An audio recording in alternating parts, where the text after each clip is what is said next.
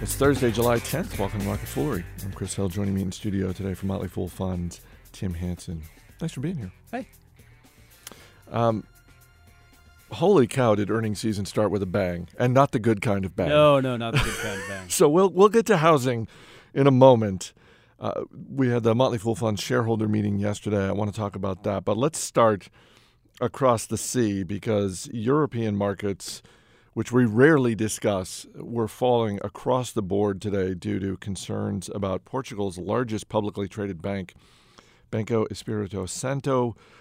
Shares were suspended. Trading was suspended today because apparently the parent company of the bank missed some payments on some of its debt, and shares were down about 14%. We were talking earlier today. Your reaction was, why is anyone surprised by this? You know, European banks were hardy outperformers in 2013 and through the first half of 2014. And, you know, I look at a lot of banks. I look at a lot of things in Europe. So, I was tasked with going through all the European banks and seeing if we could find something that looked interesting.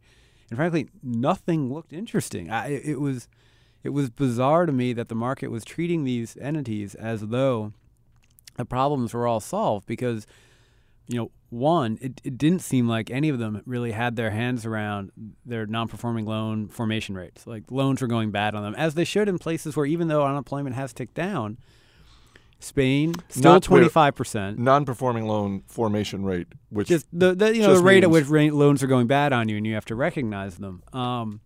I think they were being very aggressive about not recognizing things that might go bad, and especially when unemployment in Spain is still 25%, Portugal is 14-15%, Greece 26%, Italy 10%, 12%, France 10%. I mean, those are big numbers. Those are high numbers. And they're still loaning out money. And they were growing their loan books like the economy was kicking into gear based on some European stimulus package, and I just didn't see it. I mean, of all the banks I looked at, I found maybe one that looked interesting in Italy, and the rest were all way too convoluted and complicated, and this Portuguese bank is super convoluted and complicated because in order to it got financing that it needed to fund its balance sheet from its own entity.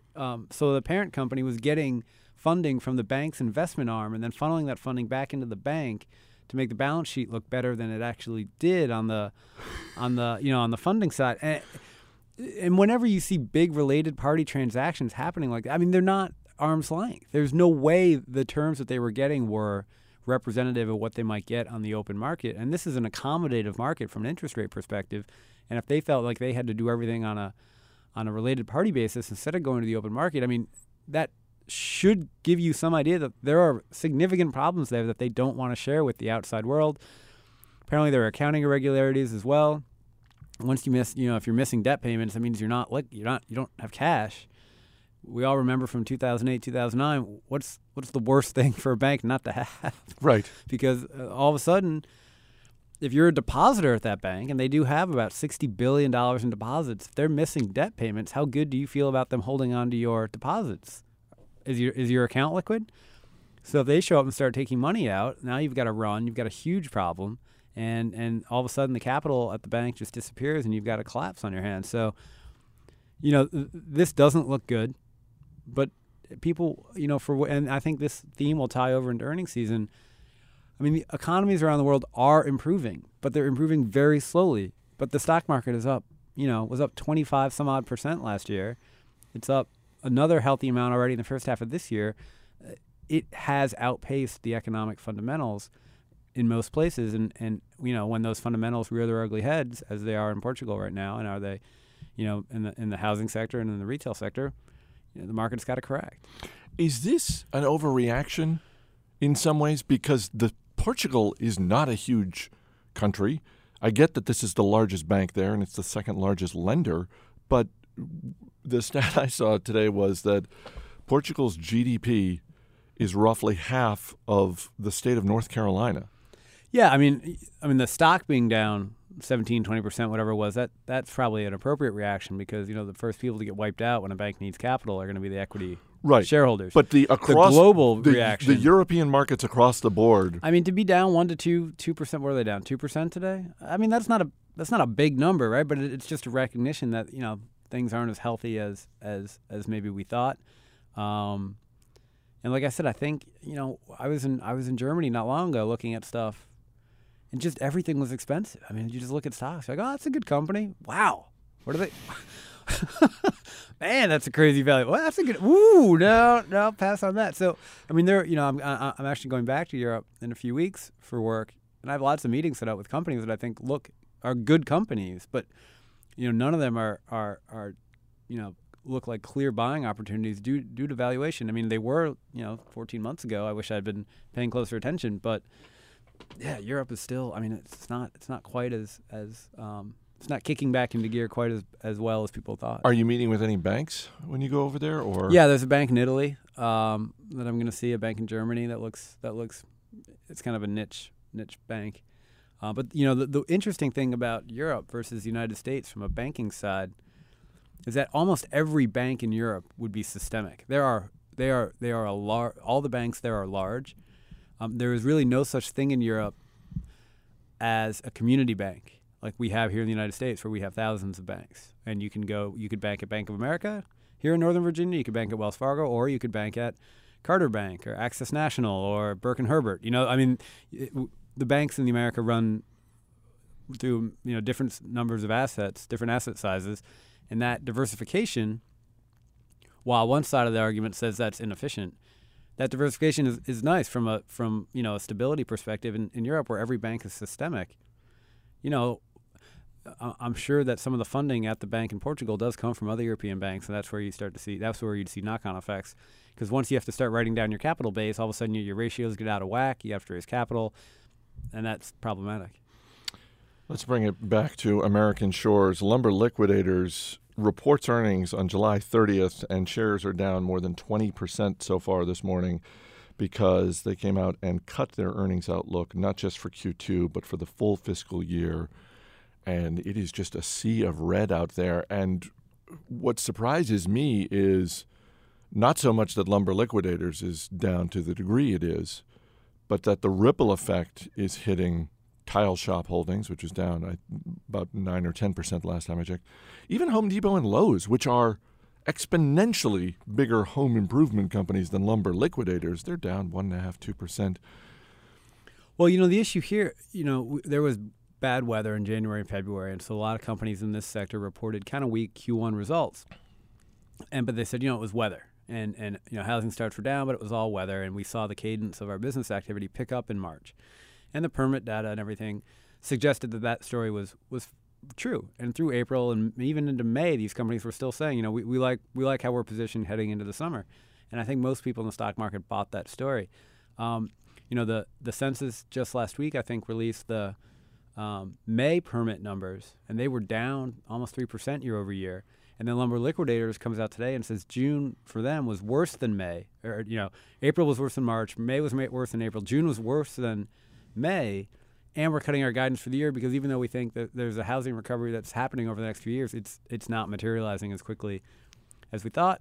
And there you go. I mean, that macro observation is what's going to hit everybody in the sector, because every one of those stocks people had, I think, baked in accelerating growth in housing starts and more remodel activity as people bought and sold homes. And for whatever reason, that activity is slowing down during 2 months where we had good weather. So that's problematic for that industry. Do you think part of what's happening, and this is and Lumber Liquidators it was like 18 times EBITDA. I mean, it sells hardwood flooring. Yeah, I know they can grow their retail store base, but right at the end of the day, right, it's still they sell floors. It's not an internet business with infinite operating leverage. Right. If Lumber Liquidators comes out and takes a page out of the GoPro playbook, it says, well, this is what we do now, but we're actually going to be a media company in 2 years. That'd be surprising. This is a little bit of an unfair crystal ball type question, but when you look at what's happening with Tile Shop Holdings, again, early in the morning it was down about 16%. Now it's down 9 or 10%. Do you think part of it is not just what is happening with Lumber Liquidators, but maybe even a little bit of a ripple effect of what we saw with the Container Store? I mean, Tile Shop and Container Store, those are ostensibly two businesses that are appealing somewhat to the higher end consumer and they are both broadly in the home improvement space. What's the question?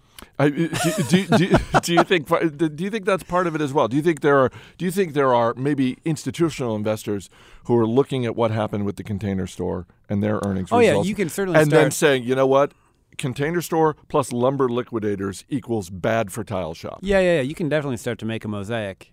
You know, when you start getting data points, you get the permit data. Then lumber liquidators says things suck, and Container Store said things aren't as good as we thought. And it's not just the weather. I think Kip Tyndall said we're in a retail funk. Retail funk.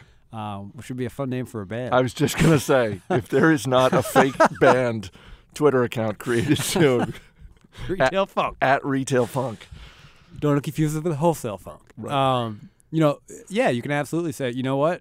These guys got burned. These guys got burned by the same. And, now I've got put two and two together. Yeah, it's probably likely that Tile Shop has not had that good a month either, because if people aren't putting in hardware floorings, they probably didn't even get along to the point where they have to tile their backsplash.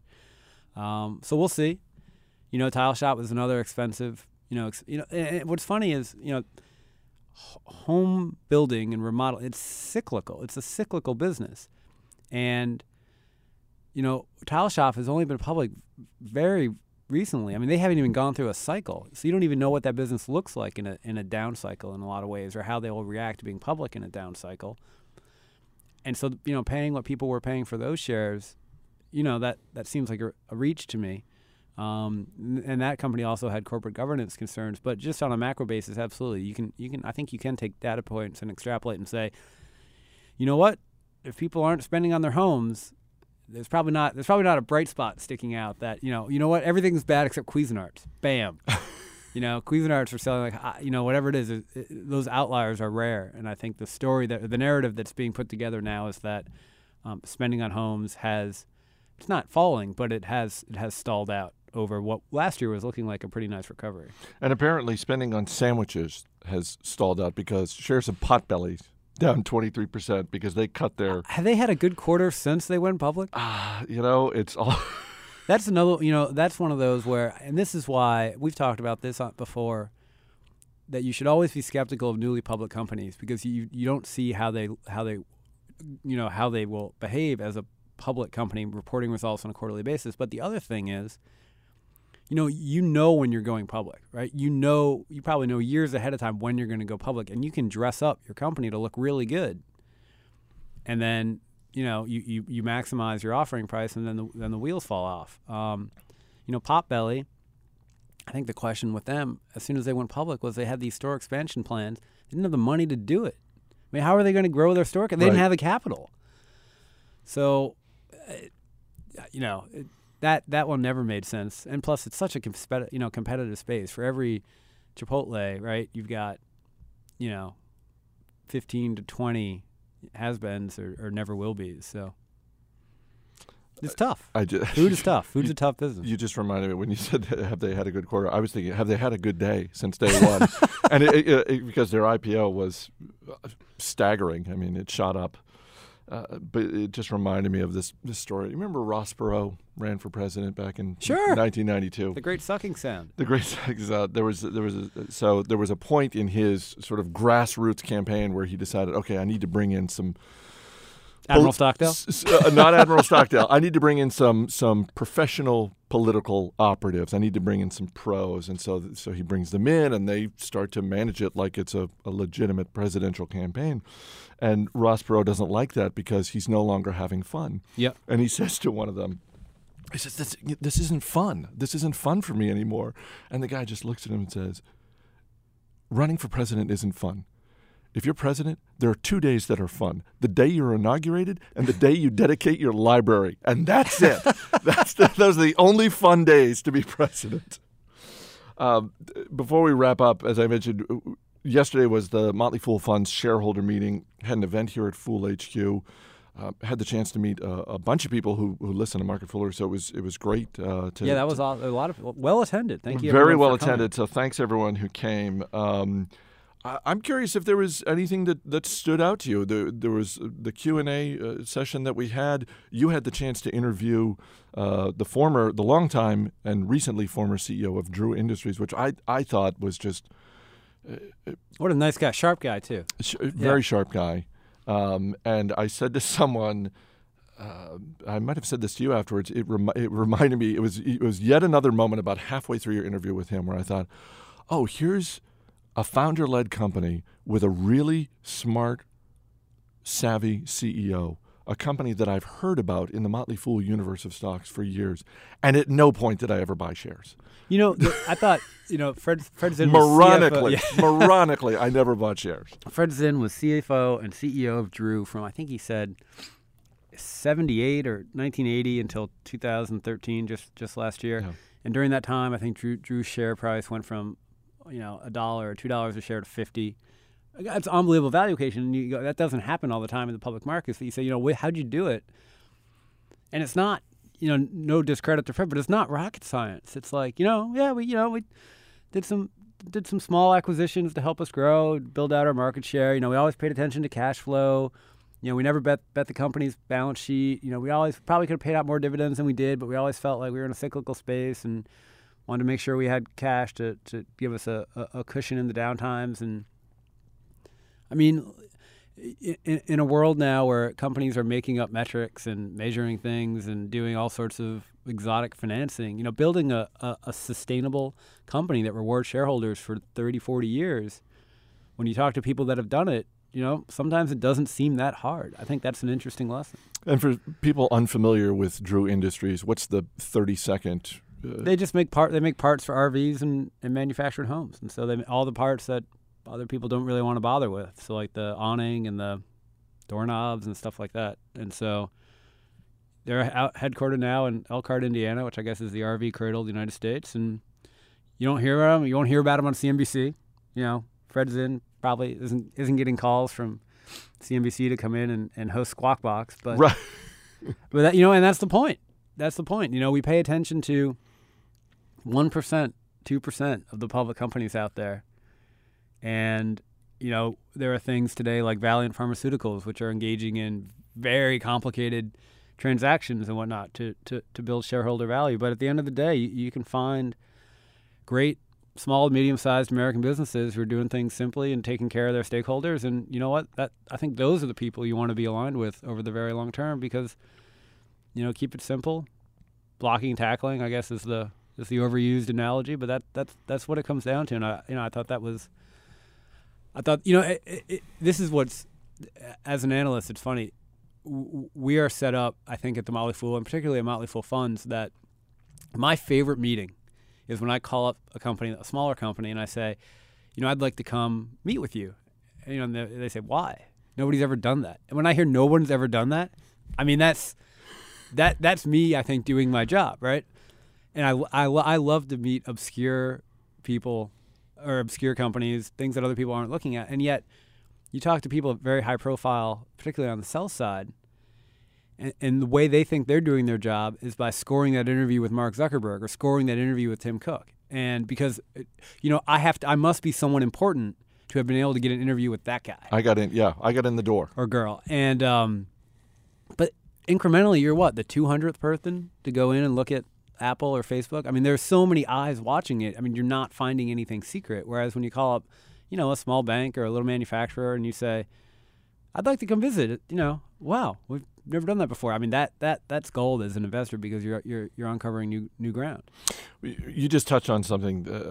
I was talking with a friend of mine recently he's a financial advisor. He's a very good one. He does right by his clients.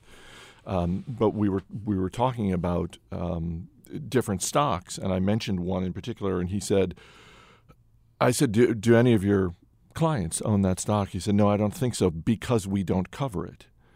And what we got into was just sort of the system, and we've talked about this before, that a lot of times you can work with a great financial advisor, but just be aware that they are operating in a system that, I'm not going to say is out to screw you, but in some ways is not necessarily working to your advantage. So he was talking about, look, I'm going to recommend stocks that are within the universe of stocks that my firm is covering, because that's going to enable me, among other things, to cover myself. Mm-hmm.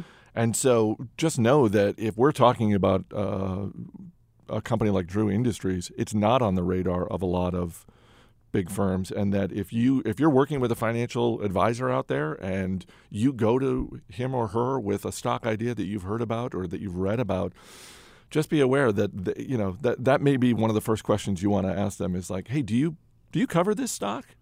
And if they say no, just know that it's not necessarily in their interest to give you the green light to want to go out and buy that. No, I mean they may not even have most likely they don't even bother having an opinion. You know, Right. and that's where you can find inefficiencies from time to time. You know, as Bill Mann, who's my boss, says, you know, we believe that the efficient market theory is mostly correct, but there is a big difference between being mostly correct and 100% correct. And you know, it's in those little pockets, that 1%, 2% of the time, and that's why it's fun hunting around at things that other people aren't looking at, and why if you find me at a cocktail party and ask me my opinion on Bank of America, really, I got nothing for you. But if you ask me what I think of Suffolk Bancorp, we can talk for 3-4 hours, because at the end of the day, I'm one of the only people looking at Suffolk Bancorp, and I didn't even bother looking at Bank of America because what value am I going to add for our shareholders? Or my opinion is probably going to end up being somewhere in the bell curve of opinions, right?